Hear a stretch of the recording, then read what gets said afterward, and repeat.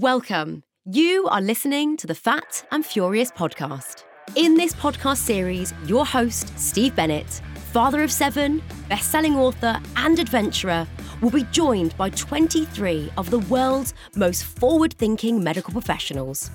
Doctors, authors, and top nutritionists, where he'll share the truth behind living healthier and happier for longer.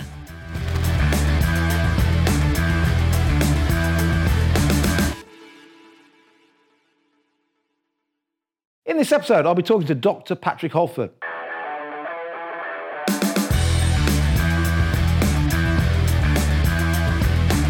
He is a leading spokesman on nutrition in the media, and he specialises in the field of mental health. He's the author of 40 books, which has been translated into over 30 languages worldwide. He has literally sold millions and millions of copies. Some of his best-known books, The Optimum Nutrition Bible, is hugely famous on a global scale. And one of my favourite books I've ever read is The 10 Secrets of 100% Healthy People. Patrick is the founder of the Food for the Brain Foundation and a director of the Brain Bio Centre. Now, the Brain Bio Centre is a treatment centre that specialises in helping those with mental health issues ranging from depression to schizophrenia. In 1984, he founded the Institute for Optimum Nutrition, an independent educational charity, with his mentor, the twice Nobel Prize winner, Dr. Linus Pauling, acting in the role as patron. Patrick, thank you for joining us in the studio. A pleasure. Nearly all the authors that have been here and the professors and the doctors, I've read one or two of their books. You've written so many books. I counted the other day, it must be 25 plus? 40, actually. 40, yeah. wow. Yeah. In 30 languages now. Wow, that is absolutely incredible. Of all of them, I have to say your latest one, I think, is they're all brilliant, but this is a work of genius art.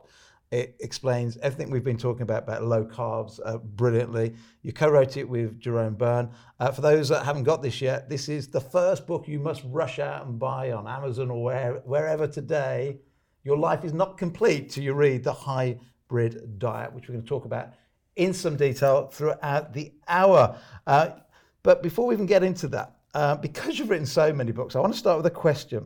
Somebody said to me the other day, Steve, David Sackett, who is the father of evidence-based medicine movement, said that when people study at medical school, 50% of what they learn will either be outdated or wrong within 5 years of leaving. Well, if you've written 40 books, let's start with some things that maybe have changed in the last few years in thinking, or has yours thinking changed, or have we... Actually, remarkably not much, because also with these 40 books, I'm there doing corrections. So if something's wrong, you change it for the next edition. I think in the very early days, people were into food combining, separating your proteins from your carbs. This was based on a naturopath, Dr. Hay, in the 1930s. I didn't really buy into it because it didn't make sense. I think sense is a really important arbiter. Yeah. The point is that nature doesn't actually separate proteins from carbs. So if you have a bean or a nut or a grain, it's got protein and carbs in it. So it's there in nature. So it didn't make a lot of sense. So I never really jumped on the bandwagon. But anyway, it turned out later on there was nothing to do with the combo of protein and carbs. By the way, Dr. Hay realized that beans make you rather flatulent. So he figured that we can't digest both. And it is true, we digest the protein mainly in the stomach and the carbohydrates lower down. But it turned out that there's something called glycosides in beans, which we don't, or some people don't digest very well. If you take an enzyme called a glucosidase, problem solved. So that was wrong. Yeah. The second thing that I've changed and sort of backed off a bit is in the early days, we were finding quite high aluminium in the brains of people who had died from Alzheimer's. So the thought was maybe aluminium is a major driver of Alzheimer's. Now, there was a certain point in history where that started to change. And the reason was, in the old days, when someone died and you had their brain, you'd put it in a jar of formaldehyde, and the lid actually contained aluminium. Oh, my goodness. And the formaldehyde was getting some of the aluminium. It was being found. And then all that changed because brains were frozen. Right. And so now they do studies on thin slices of brain, not exposed to formaldehyde and the lid of the jar, which had the aluminium. Well, I'm so glad you just told me that, because I'm just about to put my next book to print, and in there it says, be careful of aluminium, because first of all, putting it under the armpits is probably not a good idea for cancer reasons. But also, it probably has an effect on Alzheimer's, so maybe that's not correct. I mean, it is a neurotoxin, and you can get sort of dementia-type effects from aluminium overdose, but it's certainly not what's driving Alzheimer's. Right. So that was a sort of an error. Yeah. And then the other area, which I wasn't very fond of the Atkins diet, which in a way was our first ketogenic diet. No carbs, lots of meat and lots of dairy products. And I, at the time, was very much promoting, and still am, a slow carb, low glycemic load diet, and was getting just as good results. And my concern then, and it actually still remains, is that if you do have a very high meat and a high dairy diet, you would expect there to be more cancer. And that, by the way, is, I've just been out in Ethiopia with tribes in the south who have no metal and no phones and no cars and no roads, and they eat meat, and they eat it raw. But we don't eat meat raw. We like it crispy and fried, and we like bacon, which is cured, and we know that burnt meats, like barbecued meats, etc., have carcinogens. And also, one of the problems with a more ketogenic diet, which of course is what I talk about in the hybrid diet, is it is actually very hard to get enough fiber. So while you should go to the loo substantially twice a day, very few people are when they eat that kind of diet. Yes. And that means that those potential meat carcinogens are in there for longer. And the other problem is that milk, most people don't realize that we're not actually evolutionarily designed to consume milk after about 4 years. So if I tell you I'm in my 60s and I'm still breastfeeding from another species of animal, which effectively taking milk is. That's right, And then if I ask you, can you name me a wild mammal or any other mammal that has dairy products from its own species? After that initial rapid growth phase, the answer is no. So there's nothing wrong with milk. This isn't about organic or sheep or goat or anything else. Milk is designed to make cells grow. And we know that it will make colorectal cancer cells grow fast. So that's established. So I was always like a bit, sort of anti-Atkins type approach. Even though some will argue that if you cut out all the carbs, you lower the insulin, and you remove the sugar, which is anti-cancer. So it's still in my sort of wait and see category. But I think there are more intelligent ways these days to do a high-fat keto diet than just loads of meat and loads of cheese. So that's a slight really adjustment. But that's about it, actually. Yeah. Well, that's fantastic. And we'll talk about Ethiopia later, because I was there last year as well. So very interesting. And I've done Ethiopia, Kenya. I've come down to Tanzania. I've stayed with the Maasai, and again, eaten goats raw. And if I quickly tell you a story, I was one day, and this is when I was obese, I was one day with them, and I went jogging in the morning, and this Maasai tribesman looked at me a bit strange. Why is he going running? And that afternoon, we had some goat, and I took the fat off and just ate the meat. And he looked at me, and in broken English, he went, you do this running and you take the fat off to be big and Western? I went, no, completely the opposite. I do this running and don't eat the fat because I want to look like you slender Maasai. And he went, it's not working. Anyway, that's for another day. That was all brilliant.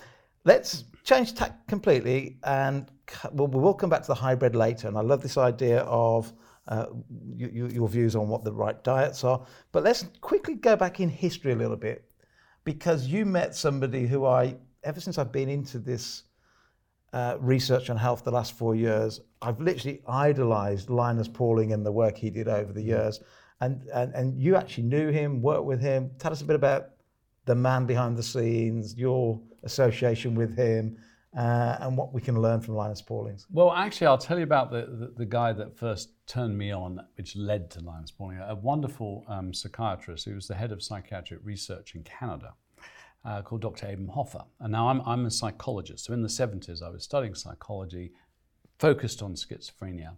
And I read this double-blind controlled placebo trial, which turned out to be the first in the history of psychiatry, giving high-dose B vitamins or placebos to schizophrenics, and they were getting better. And it was really amazing. So I jumped on a plane, went to Canada, met Dr. Ebenhofer, and I said, how many people have you treated? And he was in charge of all the mental institutions in Saskatchewan. I think of One Flew Over the Cuckoo's Nest. And he had observed how they experienced life and their auditory and visual hallucinations, and he called them disperceptions. And he figured out that the brain wasn't working and deduced that it was to do with a lack of certain nutrients. And anyway, he said, I've treated 3,000 people. And I said, what's your success rate? And he said, 85% cure. And I nearly fell off my chair because I'd never seen a cured schizophrenic. Yeah. So I said, I've never, what's your definition of cure? It's a very bold claim. And he said, free of symptoms, able to socialize with family and friends and paying income tax. Now, I had never seen that. So I said, can I meet some? Which I then did. And then I said, I have one more question for you, which is, can I become your student? Anyway, meanwhile, a man comes up from California with his son who gets treated by Ebenhofer and gets better. So he buys 50 copies of his book, takes it back to Carmel, California, gives one to every doctor in the region. And one of the doctors has invited to tea Dr. Linus Pauling. Now, Dr. Linus Pauling by that stage had 2 Nobel Prizes and 48 PhDs. Oh, he was really a genius, and he took over. He understood what Einstein was saying in physics. Yeah. Well, I read once, I don't know if this is true, Einstein actually said when questioned, somebody said to Einstein, you're a genius, and he said, no, the only genius in the world is Linus Pauling. Yeah. Well, I think he said, yes, if you want a real genius, it's Linus Pauling. I mean, and Pauling understood what Einstein was saying and applied it to chemistry, which is the origin of all modern chemistry. I mean, he was just a super bright guy. So anyway, he picks up this book because he's invited to tea with the doctor. He sees the book, starts reading it, and within a couple of years, him and Ebenhofer have started to collaborate. And they basically established this idea that we're all genetically different, so we all have slightly different chemical needs. And when you get sick, your sort of biochemistry is out of whack. And in the future, they predicted that we'll study genetics and we'll find out what an individual person needs in the way of their nutrient intake. Mm-hmm. So it won't be about drugs, it's going to be about nutrients. And very often you'll need larger amounts of nutrients to bring yourself back into balance than what you need just to maintain balance. And for example, we found a lot of the schizophrenics, they had a genetically much higher need for B vitamins than someone else. So we're not all the same. And they called this orthomolecular medicine, the right molecules. Anyway, I then met Linus Pauling through Dr. Ebenhofer. And I had this sort of aha moment, and this is in the very early 1980s. I thought, could it really be? And you've got to wind back the clock then. No one had any idea that nutrition had anything to do with mental health, Isn't that amazing? Anything to do with cancer. Even things like diabetes was sort of resistant. Actually, it still is ridiculously. So we didn't know about essential fats. We didn't know, about antioxidants. I mean, it was very early days. And I had this radical idea. Could it be that all this cancer, diabetes, heart disease, mental illness is a function of what I called suboptimum nutrition? Mm-hmm. Started an institute of Optimum Nutrition, which is a charity, in 1984, decided we needed an army of nutritional therapists to work with doctors. That's the vision, remains the vision. We now have about 10,000 in the UK. So the army is made. Wow, that's a good number. We just need to bridge that gap. And that's really why I started. And Linus Pauling was the patron of our Institute for Optimum Nutrition. Genius. And he died in his 90s, and I filmed him just before he died. He was researching one of the now hottest areas of cardiovascular medicine, which we may touch on when we talk about cholesterol. Yeah. But what I really like about Linus Pauling, because before he died, he said to me, Patrick, just follow the logic. It's the logic that counts. These randomized controlled trials, they come later. And I've realized in life that if you follow the logic of things, you get to the truth. And if you want to know why we're all so messed up and sick, it's you just follow the money. Right. The logic is the light, and the money is the greed and the dark, and that's corporatization of our food, the corporatization of and it's astonishing because back in those days we had the erroneous belief that once we had the evidence, everything would change, and now we've got the evidence, and it's not changing for a fundamental reason. You can't patent a nutrient. Yes. If something is in a food, nature's already made it, so you can't patent it. If you don't patent it, you don't get the monopoly. If you haven't got the monopoly, you can't charge exorbitant amounts of money. And if it wasn't for that ability to patent a drug and not patent a nutrient, we would not be consuming all these vast quantities of pharmaceutical drugs. We'd be dealing with the fundamental underlying causes of most of these diseases, which is suboptimum nutrition. That's great advice. In fact, a few doctors recently have sat in this very room and said, my biggest excitement these days is prescribing medication and getting people back to good nutrition. Yes. You know, how many people can I get off more of the drugs they're on and getting to the fundamental problem of their illnesses? In fact, Linus Pauling's book, How to Live Longer and Feel Better, it was written in the 80s and it's a fabulous, fabulous book. And I just quickly this morning went through and highlighted some pieces. And he puts in there 12 steps to living healthier for longer. And the reality is, not once there does it mention taking medicine. There's some great lines in there around vitamin C, vitamin E, the B, and so on. And when this came out, this is when in America they were so anti-meat, so anti-eggs and high cholesterol. And even here, he stood up for himself and he went, eat lots of eggs and meat. They're good for you. And then the other bits, it's just fantastic. If you get a chance to read this, it was written in the 80s, but nearly all of it is still totally relevant. So one of the lovely bits of logic was that he knew that all animals make vitamin C, except for fruit-eating bat, the red-vented bulbul bird, the guinea pig, and primates. And what he noticed was the animals that make vitamin C don't get colds and they don't get cancer. So he started to look at that and to consume and test the amount of vitamin C that an animal would make if they were exposed to a virus. And so he started to focus on vitamin C in colds and vitamin C in cancer. And he got trashed, for doing that. But we do now know, I'm in my 60s. I have never suffered from a cold for more than 12 hours because the second I get the first signs of an infection, I take 1 gram, or usually 2 actually, to kick it off every hour. Every hour, wow. Because you've got to get your vitamin C level really high. Yeah. That's antiviral. Yeah. One of the hottest areas in cancer medicine is intravenous vitamin C. It's effectively a sort of safe chemotherapy.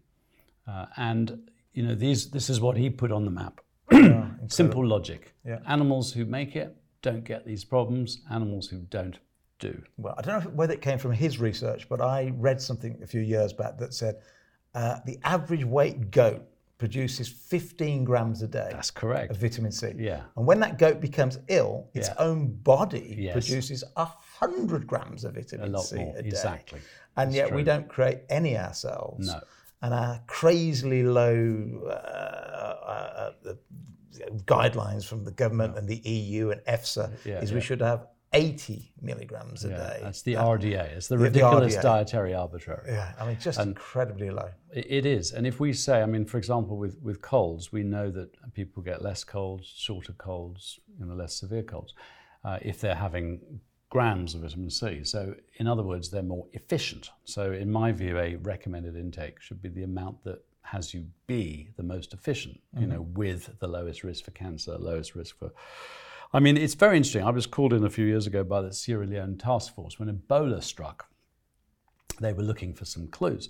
And I said, well, it's quite interesting, isn't it, that Ebola virus only affects primates, monkeys, humans, and bats, fruit-eating bats. Doesn't affect pigs, goats, dogs, rats, cats. What a great way of looking at it. So I said, why not? You've got people who are dying, you've got nothing to do. Why not do some intravenous vitamin C and see what it does. But of course, as ever, whenever there's a new disease that arrives on the scene, big pharma's in there to try and find make some money. The vaccine or the drug or whatever it happens to be. So I don't think it ever got tested. But I think it's certainly worthy of being tested. Yeah, and the only side effect I can see from having too much vitamin C is you get to a point where it acts a bit like a laxative, and therefore, if you start to go to the toilet too often, just cut back. Yeah, it's like a Vindaloo, isn't it? Yeah. And for many people, that's a benefit. Yeah. So vitamin C, he was orthomolecular medicine using nature to fix a problem rather than tablets and medicine. Now, let's go on to Alzheimer's if we can. You co-wrote a great book with a friend of ours, Deborah Colson. Yeah. I've written it down wrong again. One of the spell checkers we have here always changes Colson to Hanson. I've been dyslexic, that doesn't help. Anyway, you co-wrote the Alzheimer's prevention plan. What's your latest thinking on Alzheimer's and somebody who's affected it in our own family? Very keen to hear your response. There's basically two things. Your brain is made of neurons, and those brain cells, neurons, are actually made of omega-3 and a very specific kind called DHA. And I might just point out here, you get DHA in fish and fish oils. You do not get it in chia or flax seeds. Okay. So if you're vegan and you think you can get enough omega-3 from chia or flax seeds, which are great foods, the kind in vegetable foods, which is called alpha-linolenic acid, only 0.05% converts to DHA. DHA is over 90% of the structural fat in the brain. So when we read that you can convert AHA to DHA, you can, but it's a minute amount. It is. Right. And not enough to really build a healthy brain, especially if you're pregnant, and then you've got to nourish two brains. Now that DHA, that omega-3, has to attach to things called phospholipids. Again, very rich in fish, very rich in eggs. I've always been a fan of eggs. There's never been any evidence they're bad for you. The attaching is done by a process called methylation, which is dependent on B vitamins.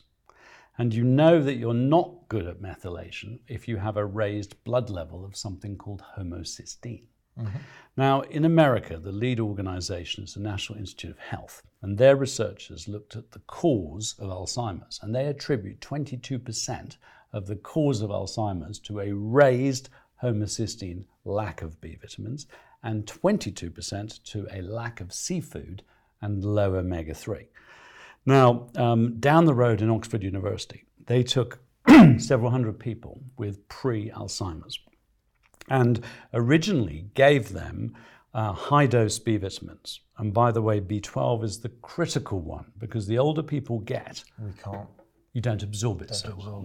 And some of that is to do with medication, drugs, antacids. And what they did was they gave them the high-dose B vitamins or placebo, and they got a 53% reduction in their rate of brain shrinkage in 1 year compared to placebo, and virtually no further memory loss. But then they went back to the original blood samples. They looked at how much omega-3 was in the blood and split the group into the third with the highest omega-3 and the third with the lowest. Now, the third with the lowest did not get a benefit from the B vitamins. And the third with the highest omega-3 had 73% less brain shrinkage and no further memory loss. So the point is, to build a brain, you've got to have both the omegas and the B vitamins. We're now at the point where you're looking at something close to 9 times less shrinkage of the Alzheimer's area of the brain if you get your homocysteine level down with B vitamins and have enough omega-3. And that is at least 1/3 of the total risk for Alzheimer's. So proven in studies, brain scans. And you mentioned Linus Pauling, but the wonderful professor at Oxford, Professor David Smith, who was Vice Dean of Oxford Medical School, Professor of Pharmacology. He got their pharmacology department up to the level where it's rated as the best in the world. He identified what Alzheimer's is, and now there's a brain scan that's used globally of the central area of the brain. He identified homocysteine very high in, genius. All published, all out there. And we did a costing of what it would mean. We have a little charity where you can go do a cognitive function test online. If not good, you're meant to go to your doctor, get your homocysteine tested. If not good, take the B vitamins, less than 10p a day. If that was done across Europe, it would save 50 billion euros in 5 years, Let me just We could do it tomorrow. Let me just stop you there for a second. Okay, that's a good place for a break. Give you a chance to have a little drink for your throat. Just take a second. And Yeah. No, just keep rolling, but I just want to let Patrick regain his with some water. So I'll repeat what I said. Let me stop you there. So, because you're right, B vitamins aren't expensive, 10p a day. So why doesn't everybody know this? Is this, again, corporations going, well, we don't want that to be the answer. We want to find a way of getting more drugs out there, therefore suppress the fact it's as simple as upping your omega level, certainly omega-3, and more B vitamins. Is that why the word's not out yet? Or? Yes, I mean, it's terrible. We knew this in 2010. 500,000 people in Britain have got Alzheimer's simply through the ignoring of this. The science is impeccable. I've met at the top of Public Health England, NHS, Alzheimer's with Professor David Smith. We've been to all the conferences, I mean, the whole lot. It's all there. And the simple reason why it's not happening, I believe, is because the drug companies can't make any money out of it. And in fact, one of the drug companies came to Professor David Smith and said, if your B vitamins was a patentable drug, this is a 20 billion a year thing. And here's something that really is amazing. Well, we've got nearly up to 90% less brain shrinkage. The best drug is 2%. We actually had 30% of people no longer with a clinical dementia rating. Mm-hmm. Best drug, nothing. Wow. Amount of money spent in Britain by the government and all the medical research councils on Alzheimer's prevention research since 98, less than 200 grand. Amount of money spent by Big Pharma on trying to develop a drug for Alzheimer's, 200 billion. Sorry, we spent only £200,000 on the research. On Alzheimer's prevention research. Yeah. And yet they're spending billions on trying to get a drug for it. Yeah. I mean, you can see why my book's called Fat and Furious. My mum's got early onset dementia. Yeah. We think it's Alzheimer's, but she won't go and get tested. And that's why I'm furious, because there's answers out there, which always comes back to, you said at the very beginning of this hour, follow the logic. Yes. Follow the logic. We didn't have Alzheimer's hundreds of years ago, but we ate more fish, we had more vitamins in our food. The soil was giving us more vitamins, more minerals, more everything. Follow the logic. No, absolutely. And the thing that what happens here for a lot of older people is they don't absorb B12. Now, the RDA for B12 is 2 micrograms, which is way too low. You want to have at least 10. So a good multi, I take 10 micrograms every day. But if you're not absorbing it very well, you actually need about 500 micrograms. Right, wow. You don't need that much in your blood, but you have to take that much in to get enough across. Yes. So this is a classic example where that sort of, you can get it all from your diet. It's just not possible. Yeah. Now, we don't know exactly why, as you get older, you absorb less well, but one of the most commonly prescribed drugs are these antacids, which usually end in azole. They're called proton pump inhibitors. And they stop you making stomach acid. And stomach acid, it's the stomach secretions that are required to absorb B12. Right, okay. So we know that the antacid drugs, the diabetes drug metformin, and diuretics used for lowering high blood pressure, they all effectively knock out B12. Crikey. So a lot of the medication that people are taking is actually increasing their risk for Alzheimer's, which is a preventable disease. Nobody needs to get Alzheimer's. And the book, The Alzheimer's Prevention Plan, is up to date. Our charity, which is called foodforthebrain.org, if you go there, you can do this online cognitive function test. So if you are diagnosed with a cognitive problem, dementia, you are sent to a memory clinic where they will do a cognitive function test. We got permission from the top experts to digitize it. Okay. And so our foodforthebrain.org have a free online cognitive function test, because actually you can start to see slips in cognition about 30 years before a problem. If not good, you measure the blood level of homocysteine, which every doctor should be doing. In Scandinavia they are, but not here. We're way behind the curve. Can we ask for that when we get We can ask for it, and they'll go, what? And of course, if your memory's going, it's not always easy to remember what the test is, homocysteine. I say think of Gay Chapel. Okay. That might not be very PC, Sistine Chapel. But you think, okay, that's the test I need. Yeah. And there is actually, there is a kit you can now buy from a lab called YorkTest.com. You can buy the kit, prick your finger, do it yourself. Okay. So you can do that. If it's above 10, you need more B vitamins. It's as simple as that. It would cost nothing to implement. Sure. We now have over 300,000 people who've done the test, and you get a very nice report. Substantial numbers. Yeah, exactly. Wow. So we're doing exactly, all that would need to happen is that all GPs tell all their patients over 50, do the test. If not good, come and see me. I'll run the blood test. If not good, I'll give you this cheap vitamin. So this is we can eliminate Alzheimer's. So when people say the NHS, we need more money, we don't. What we need is to solve the underlying causes of the two diseases that are costing the NHS the most, and us, the taxpayer, and that is dementia and diabetes, both of which are preventable, both of which are solvable. And I guess there's a link between the two there from what you just said, in the sense that if you take metformin because of your diabetes, that then knocks out B12 or reduces the ability to absorb B12 even more. Yes. Therefore, you can then come to a conclusion there will be more people eventually with diabetes suffering mental health issues, especially diabetes. Yeah, you've got double. If you have diabetes, you have double the risk of dementia. Wow. So all of these diseases are preventable. We have 700 people a day diagnosed with diabetes. It's frightening, isn't it? And I went on telly, back in the early, about 2000, GMTV. So give me a type 2 diabetic and give me 6 weeks. And at the end of 6 weeks, this person had no sign, measure, symptom, anything that would have any doctor diagnose her with diabetes. She was off all medication, no longer diagnosable with diabetes in 6 weeks. I got slammed in those days because it was heresy to say that you can reverse type 2 diabetes. Oh, yeah, you were way ahead of the curve. Back then it was, what was it? It was chronic progressive, and there was a third word I can't remember now, but you couldn't get rid of it back then, and you stood up and said, and now we know you can.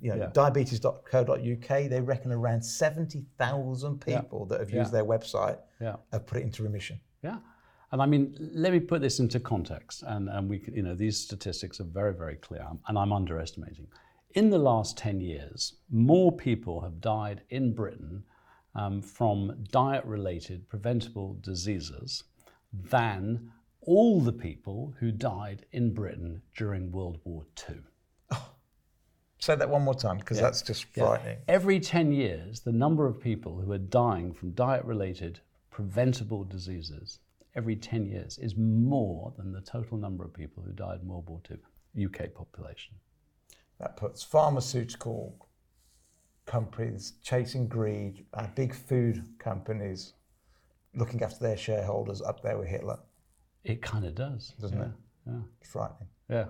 Well, thank goodness we've got people like you around to get the word out there.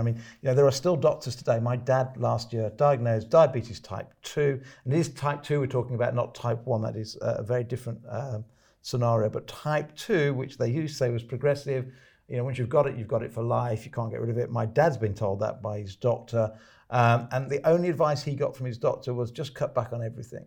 And I said, well, that's just nonsense, Dad. It used to be called sugar diabetes for a reason. It's caused by sugar. Cut down the carbs that turn into sugar. And yet the reality is today, 70,000 people in Great Britain have put it in remission just by ignoring the guidelines we've got and cutting down on the carbohydrates and certainly the processed carbs. Scary. Now, so that's fantastic on Alzheimer's. I'm going to see what I can do with my own mother and see if I can get her to have more omega and more B vitamins.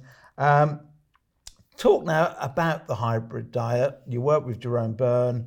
How did it all start? Yeah. And what takeaways? You've got to go and buy the book anyway because it's absolutely incredible. I was saying to Patrick earlier that I always scribble little notes in a book, and this book, along with Robert Lustig's book, who you're going to hear from, Hacking the American Mind, very, very soon. I've scribbled more questions and notes in here and learnt more than any other book I've ever read. So go and get it. It's fantastic.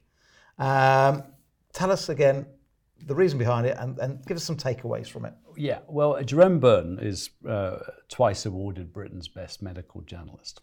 And he was politically very interested in the demonization of fat.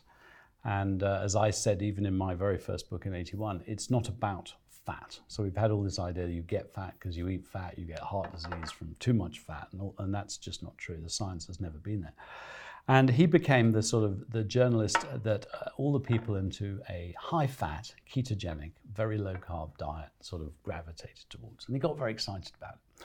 And I said, is there anything you can do with your high-fat, very low-carb, ketogenic diet that I cannot do with my slow-carb, what we call a low-glycemic load diet? So I eat carbs, but I choose the ones that release their sugar content very slowly. And I eat them, so I have a certain portion of brown rice, whole wheat pasta, whatever. And I sort of challenged him to a duel. That's kind of how it started. But we were both fascinated by the fact that the body can run on either glucose, which is the sugar fuel, the 5-star carb fuel is glucose, or fat, and particularly ketones. When you, for example, fast and you start to burn your body fat, you turn the fat in the liver into something called ketones. Ketones is a sort of new fuel. And I got really interested when looking at brain cells, which is kind of my area of speciality. And if you feed a brain cell either glucose, sugar fuel, or ketones, fat fuel, it actually prefers ketones. Wow. And I then got interested in the fact that babies, for the first 6 months of life, are mainly running on ketones, and they are building up to 1 million connections in their brain a second. Wow. So the brain loves ketones. It also uses glucose. Would that be, I mean, I spoke to you last Thursday from my holiday. I'd eaten way too much food that week, had a few, many too glasses of wine. We were talking about your new book, which we'll talk about on another day. Yeah. And I said to my wife, you know what, I haven't done a long fast for a while. So I started on Saturday and I hadn't had a single calorie till Wednesday. And my brain just feels, I'm just so much more on it than normal. And is that because it's gone, back into using ketones and fat? Sort of, yeah. And that's kind of where we started to, I mean, the nice thing is we were pushing, should we have a lot of meat? Should we have, we were pushing it.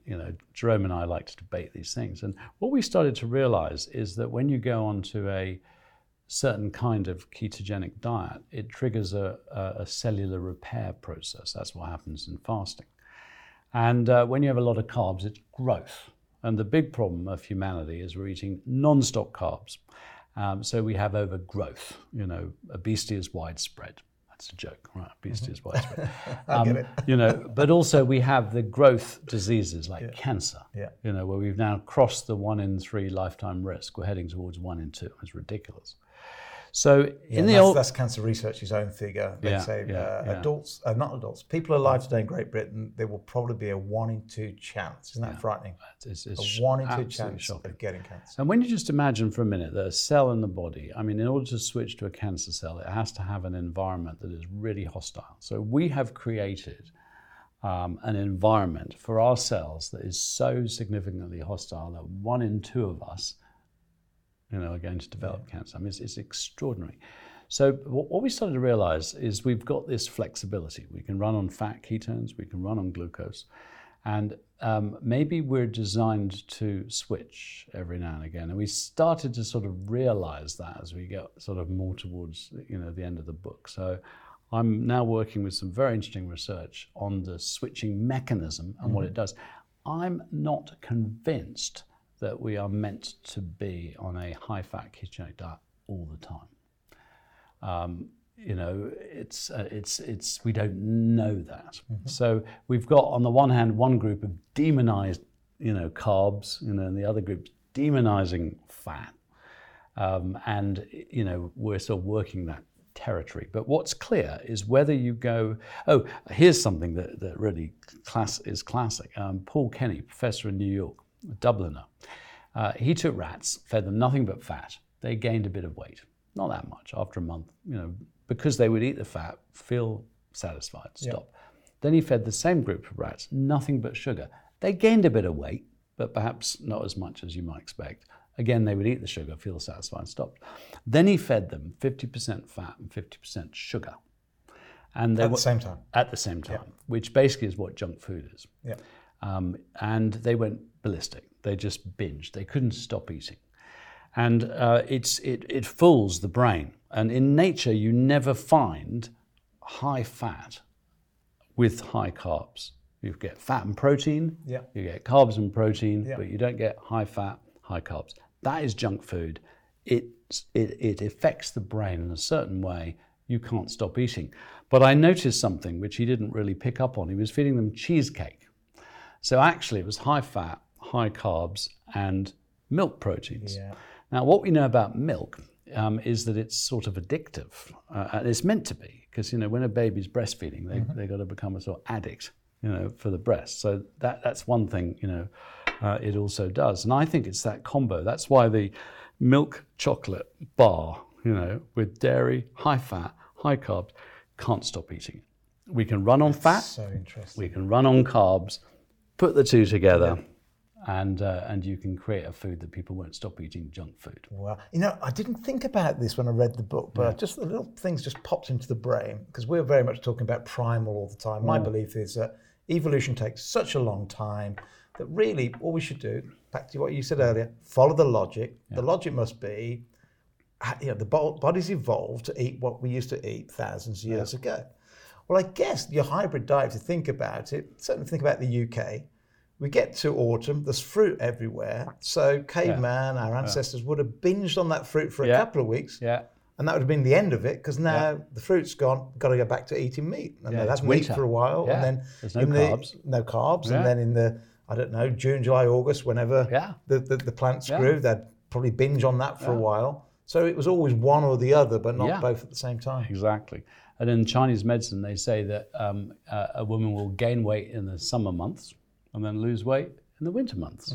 It's a cycle. Something else, because I love evolution. I test all my ideas upon this. And the one big thing that people don't realize is that, we have the same genes as a chimpanzee. 98.5%, exactly the same genes. And yet 6 million years ago, we split from the gorillas and the chimpanzees and the bonobos. And about 100,000 years ago, we have Homo sapiens with a brain that is 3 times bigger.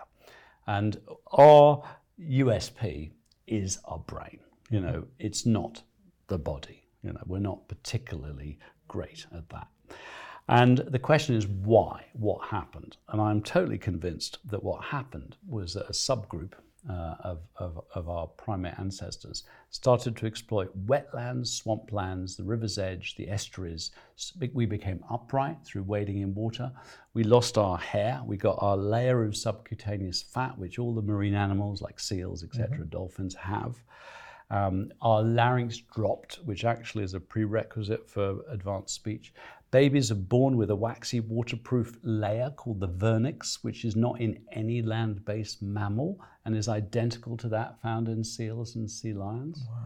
Wow. Even when you're in the water a long time and your fingers go wrinkly, that is a very good adaptation to catch fish. Well, that's how I started my first book, saying that's how we know evolution takes a long time. Because when you go in the bath and your fingers go crinkly and your toes do and all wrinkly, you don't need it anymore. But we did thousands of years ago. Exactly. Yeah. So I reckon that it was, and actually the brain size 1.45 kg 10,000 years ago. It's now 1.35.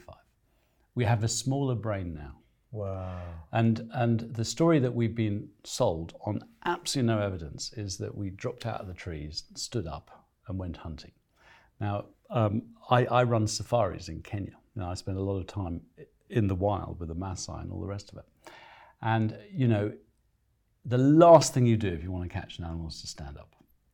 You have to be a really good crawler and then a really good sprinter. And we're a lousy crawler, lousy sprinter. I don't buy that at all. Now, originally in the sort of paleo idea, people say, well, what we were eating, we were hunting animals, et cetera, et cetera, et cetera. But I think that's already quite late in the process. The interesting thing is what made us Homo sapiens.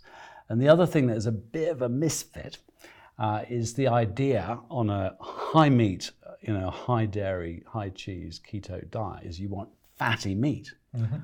Now, actually, wild animals have about 3% of their body weight as fat. So if you're out there, in the plains of Serengeti, those animals are lean. Agreed. They do not have fatty meat, And then the next thing is the big thing we're told is you've got to eat tons of meat, to make protein, to make muscle. And again, we know that's just not true. You don't need much more protein to make much more muscle. And it's not about muscle, it's actually about the brain. So to put this in context, in 1998, the Chinese did really badly in the Olympics, and a mandate was sent from on high, why are the Americans beating us, And they did the research, they said, it's milk. Really? They drink lots of milk. And if you do drink lots of milk as a child, you're taller. Right. But you also will increase your risk very substantially of breast cancer, prostate cancer, and various other problems. So now the Chinese are importing loads of milk so they can be bigger and stronger. But it's not going to make them healthier. Right. So what we need is brain power, not muscle power. Mm-hmm. That's amazing. Over milk, obviously, is a problem as we get older because we weren't designed for it. Yes. What sort of age should we try to wean our kids off milk? I've got a 4-year-old that probably still has 2 pints a day. Is that too much? Or? Well, I think, we know that it causes cancer cells to grow, and, a 2-year-old's not going to have cancer cells, so, a 4-year-old's not such a big problem. What concerns me, and again, the logic of this is very, very strong. The hard-on evidence is not quite there yet. But what milk does is it promotes a hormone, which is called IGF-1, insulin-like growth hormone. And if you look at that across the age, it absolutely peaks. There's a big spike in the mid-teenage years when the breasts are fully formed and the prostate is fully formed. And it's quite likely, and certainly the logic would say this, that overconsumption of dairy products in teenage years may produce a sort of overgrowth of breast cells and prostate cells, which could set a background for greater risk later in life. Right, got you. So I would say that by the time you're hitting puberty, it's not necessary. Now, of course, everyone says, but what about the calcium? Milk has calcium, bones have calcium. We need to have milk for bones. Now, it's very, very clear, and 2 of the top professors in America, Professor Ludwig and Jenkins, both say this. They're top professors in nutrition. There is absolutely no link at all between children's bone mass density and milk consumption. Wow. And between postmenopausal women's risk for osteoporosis and dairy consumption. No link at all. Wow. Absolutely not. It's a myth. Yes, we need calcium. But if you're eating beans and nuts and veg and fish and whatever, you're going to get calcium. It's not lack of calcium that's driving osteoporosis later in life. It's not only, but mainly a lack of vitamin D. Yeah. Because if you go to the equator, where there's plenty of sun, no osteoporosis, and then if you go to England or Scotland, you would have a higher risk. The further you are from the equator, the greater the risk, largely to do with a lack of sunshine. And correct me if I'm wrong, and let me put this in layman's terms, you can have as much calcium as you want, but if you haven't got the sunshine to activate that calcium, then it's not going to do its job anyway. No. So studies that have given, for example, postmenopausal women calcium without vitamin D don't work. Simple as that. So, if you fancy a bit of cheese or a bit of yogurt or a bit of something, every now and again, from my point of view, I can't say there's a problem with that unless you've already got colorectal cancer, prostate cancer, and breast cancer, in which case I would say have none. Yeah. But dairy products should not be a staple food, an everyday food. And if you can get it, try and go organic. And if you can, try and get that that's fermented, so at least there's some benefit. Something, yes. Yeah. Let's stay on cancer for a second then. So milk for certain cancers, we shouldn't be having too much. Give me another 4 or 5 things that is driving this onslaught of cancer. We had a lovely piano teacher called Carl, 35 years old, was overweight, but no other symptoms, died at 35 of cancer of the pancreas this year. My children are devastated. He was teaching 4 of my children for years. Lovely young man, really is not my children sideways. And I've lost grandparents. I lost my auntie at 55 to cancer. Give us 4 or 5 things. Obviously, milk for certain ones, but overall, what's the 4 or 5 best preventative? Let's assume we haven't got it yet. What should we be doing if it's going to affect one in 2 of us, according to cancer research? Give me some thoughts on that. First of all, and this is totally not a claim, but I met a guy a couple of years ago who had pancreatic cancer, which has a very, very, very, very low survival. That's right. And he said, 3 years ago I was diagnosed. I was given 3 months to live. and I've been absolutely fine for the last 2.5 years. Got no problem at all, absolutely fine. And I said, that's amazing, because when I wrote my book, Say No to Cancer, there was a little evidence around sugar and there was a little hint of possibly caffeine, but really nothing of any substance. So we don't know. And I said, so what did you do? Because I want to tell, all my people. So it's very simple. I got your book, I got a highlighter pen, I went through it, I changed my diet radically, I took all the supplements, and it went. So it's not a claim, but that's what he said. So I think the first thing to understand is that the big error that has been made is that the only approach is to like kill it, chop it out, burn it out, drug it out. When actually, if you understand that it's the environment around our cells that is causing a cell to switch to try and survive, it's not getting the nutrients it needs, and it has to switch to it's trying to live. That's all it's trying to do. Now, we do know in most cancers, sugar feeds cancer cell growth. And there's a terribly simple proof of this, that if you're sort of suspected of having cancer, you have what's called a PET scan. And a PET scan, and they inject you with this fluoridated glucose, sugar.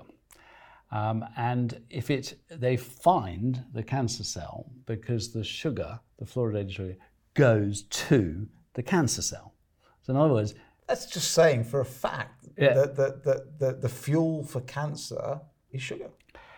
Is it? Yes. It's there's some cancers where it's not quite like that, but definitely. So, when cancer research said obesity is now the major cause of cancer, I said, no, it's not. Obesity is not the cause of cancer.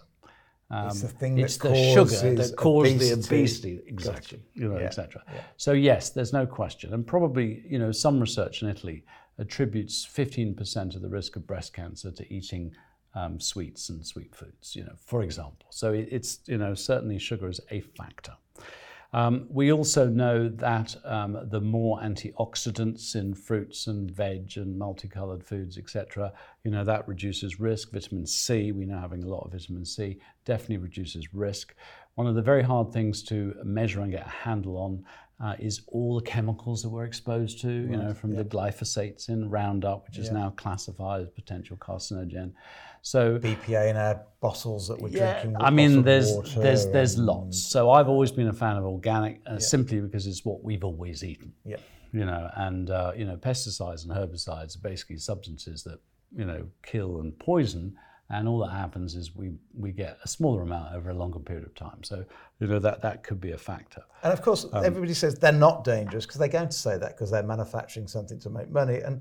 But it'll take us another probably 100 years to find out the truth, because you'll need to do it over a sustained period of time to see if a little drop of pesticide and herbicides make an effect. We'll probably never know. Yeah. I mean, about 10 years ago, and this is a bit controversial, for listeners, but there was a survey which found that left-handed people had more left-sided brain tumors, and right-handed people had more right-sided brain tumors.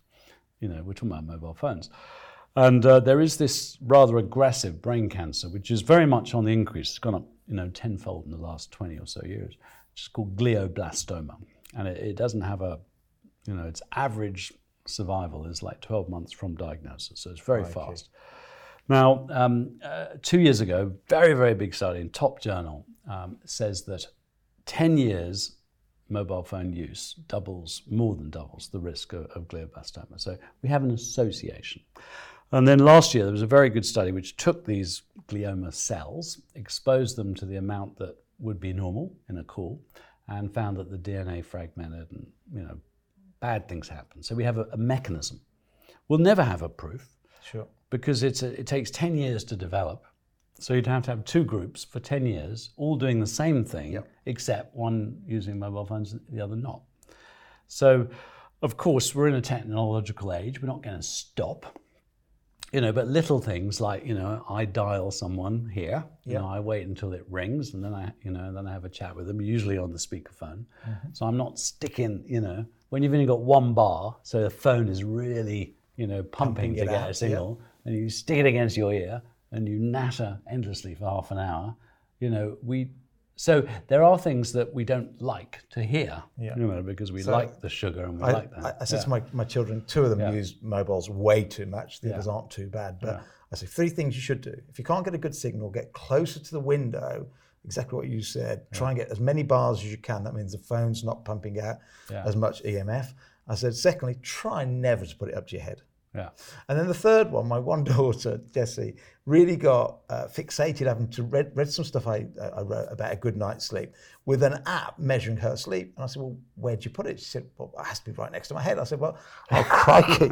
Okay, well, I need to get good night's sleep. You don't need an app to tell you you're getting a good night's sleep. And you're doing probably more harm than good having it sitting by your pillow all night. And if on the other side you've got your digital phone base station, yes, right? Yeah, and it's zapping across you. Exactly. And what it does is it suppresses the production of melatonin, which is what helps you to sleep, which is a very powerful antioxidant. So yes, we've sort of got to get back to the way we are designed, to eat. I think stress is a factor as well. And Professor Robert Lustig, who I know you have on this program. Amazing. I mean, the whole process by which, both with sugar addiction and also caffeine, that's part of it too, and tech addiction, we end up like in this permanent state of adrenalization. Like we're in this sort of endless anxiety. And of course, we watch the news and it's always bad, and you just kind of never, ever, ever switch off. So once again, our ancestors would have been very chilled, except when they were, hunting and needing that adrenaline response. And what happens is when you go into an adrenal fight-flight type response, your body channels all the energy into, running, fighting, etc., and it takes it away from your immune system. So if you're permanently in a state of stress and anxiety, your body's immune system will not be able to fight cells that don't look right. So I think that's part of it too. So cut down on the stress as in over a long period. Short stress, the odd bit of exercising is good for us, we know that. Yeah. But cut down on the stress, cut down on the sugars, keep your nutrition good. For certain cancers, don't have too much milk once you're an adult. Yeah. That's all really. And more fish, advice. Less meat, I would say. Not no meat, but more fish, less meat. And what about somebody that's recovering from cancer? Deborah, who looks after my house, housekeeper, 53, 54, just recovering now from ovarian cancer. Not quite the all clear yet, but really putting her weight back on now and looking a lot healthier. What advice for people that are in recovery? Is that pretty much the same? Cut down on the sugar, or? Well, yeah. I mean, the difficult thing about the whole cancer area is while we can say all of these things are a good lifestyle to prevent cancer, when someone actually has cancer, it starts to become a slightly different thing. So I know one of the things we wrote about in the book in relation to the brain cancers, glioblastoma. This is the work of Professor Thomas Seyfried at Harvard. He's using a ketogenic diet, no carbs. And the idea there is, starving those particular kind of cancer cells of any sugar fuel. Now, I hesitate to say, I won't say that's the right thing for all cancers, because it isn't, because a cancer cell is trying to survive. And if you starve it of all sugars, it's going to look for another fuel. Right, okay. Yeah. So we know, for example, the very high protein, sometimes cancer cells use protein to get, they're just trying to survive. Yeah. So it's very hard when someone's actually got cancer to say, you have to do this or this or this. And sometimes it's actually worth switching. And also the whole process of chemotherapy is, ideally what you want to do is to weaken a cancer cell by not supplying it with all these growth nutrients, and then have a period of time where you really whack it. And that's what sort of chemo drugs do. I actually think the best results are achieved by combining some of the natural approaches. Things like turmeric, the curcumin, berberine. There are high dose vitamin C. Yeah. There's some very interesting things in the nutritional category. But without getting into too much detail, what we can do now, which is amazing, and I won't see anybody who hasn't had this, and I'm always working with an oncologist, is called chemosensitivity testing. Cost a couple of grand, But what happens is they take the actual cancer cells, they gene sequence them, but they find out exactly where their strengths and weaknesses are, what fuel they're running on, the whole lot. They then expose the cancer cells to all the chemo drugs and all the natural agents to find out which ones are most likely to be the most effective. And this is the future, a very personalized, intelligent, informed way of going, what do I do now? Give me that name again. It's called? Well, it's called chemosensitivity testing. Okay. One of the labs I use is called RGCC. They're based in Greece. But I think the point is we've learned so much now that what you need to deal with cancer cells is actually a different story to what you need to prevent it. Gotcha. And it's a more complicated story. Yeah.